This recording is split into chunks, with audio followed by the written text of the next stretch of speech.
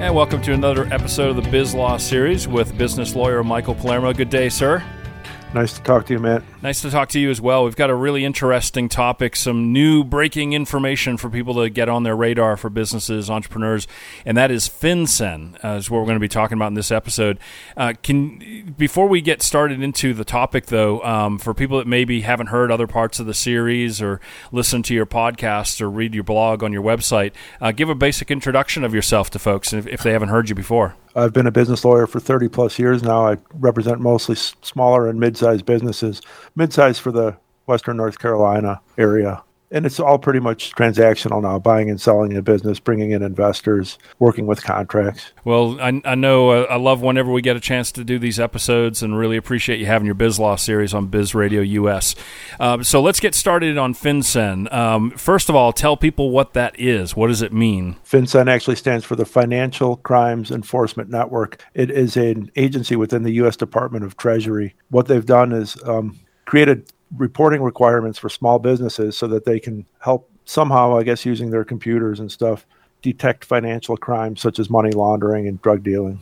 Very cool. So go ahead and explain to folks these new requirements that are put in place with FinCEN as far as reporting requirements for small businesses, and if I understand it correctly, also their equity owners and how that's going to impact businesses. Starting in 2024, most businesses, small businesses, so not publicly traded, registered in the United States will have to report information about what's called the beneficial owner or somebody who exercises substantial control over the business.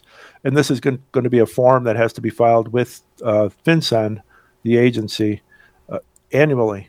So, as far as filling out the forms and things like that, what are some of the potential consequences for businesses that don't comply with this FinCEN requirements, the regulations regarding that reporting by the equity owners? If it's determined that the failure to report was deliberate or intentional, there's fines of up to $500 a day. Wow, that can add up quick for a small business.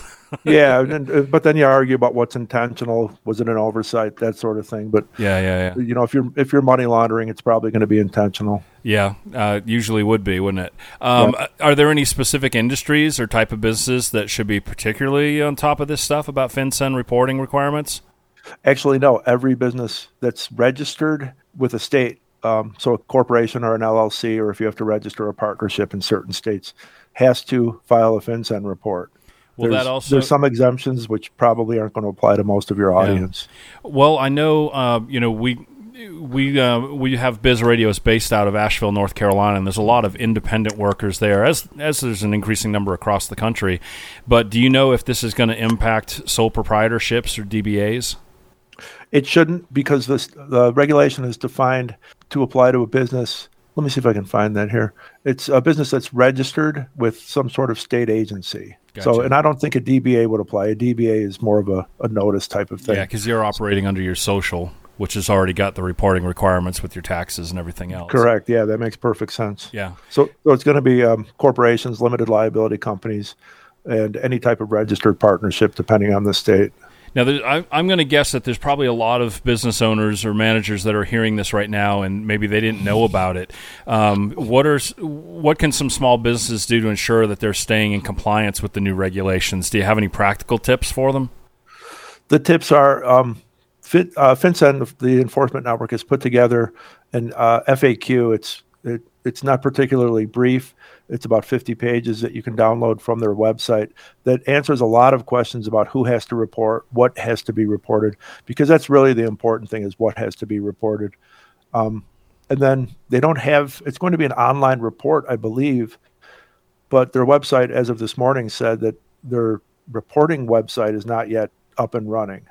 So come January 1st, 2024, hopefully they'll have it up and running. I'm sure we can count on government to do that. It'll be there, yeah.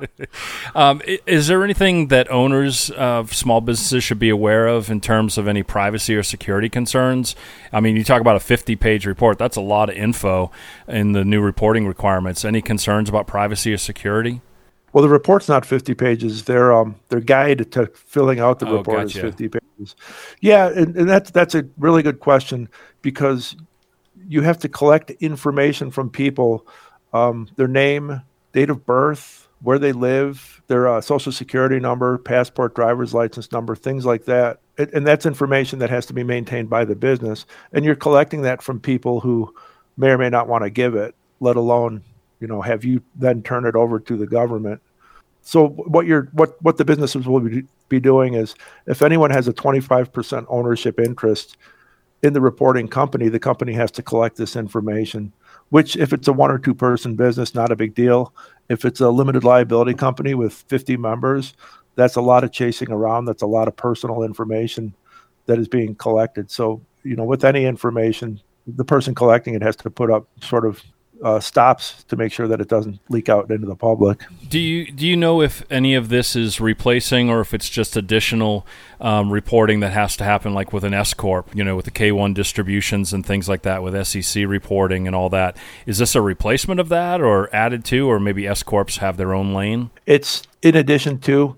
For one thing, it goes to a different agency. The reports that you just mentioned all go to the IRS. Mm-hmm. Even though this is going to the Department of Treasury, it's going to a different agency within the Treasury. Second, there's going to be people that are on the report that don't necessarily have a financial interest in the company. And third, there are going to be owners of the company that are excluded from the report. So anybody with less than 25% ownership in the company won't be on this report. But somebody and this is not defined yet, it's up to the agency to get into more detail, but someone like an accountant or a lawyer or a business advisor might wind up on this report, even though they have no financial interest in the company other than providing services and collecting a fee.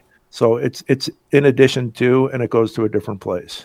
All right. And final and most important question, is this something that you can help businesses kind of navigate and get informed on, or connect them with what their requirements are going to be? I can connect them with the information right now. In terms of compliance, nobody really knows what that looks like except the people at Treasury that are working on this website that's not up yet. We can assume it will just be a form where all this information is listed. But certainly, I have businesses that they're great at running their business and they're horrible about doing reports and forms and that sort of thing. So I'd be glad to help them. Another resource is just to go to the FinCEN website, which is FinCEN. And for those listening, it's FINCEN. The website is fincen.gov, and specifically /BOI, which is beneficial owner interest reporting. Very, very good information, and appreciate you getting this out there to folks, before January 1st. Yeah, I knew it was coming, and it's been coming for a couple of years, and it's finally here. It's here. I'm actually just starting to dig into it and figure out what's going on. All right, what's the best way for people to follow up with you? Email is always the best, palermo@palermolaw.com. And on the BizLaw app, they can click through, and my information should be there. Yeah, absolutely. And if you're listening on bizradio.us, click the little home icon that's on the feed right now, and that'll take you over to Michael's website for this series. And if you're listening on the podcast, just look in the links down in the description. All right, Michael, thank you so much. Appreciate it as always. Thanks for having me.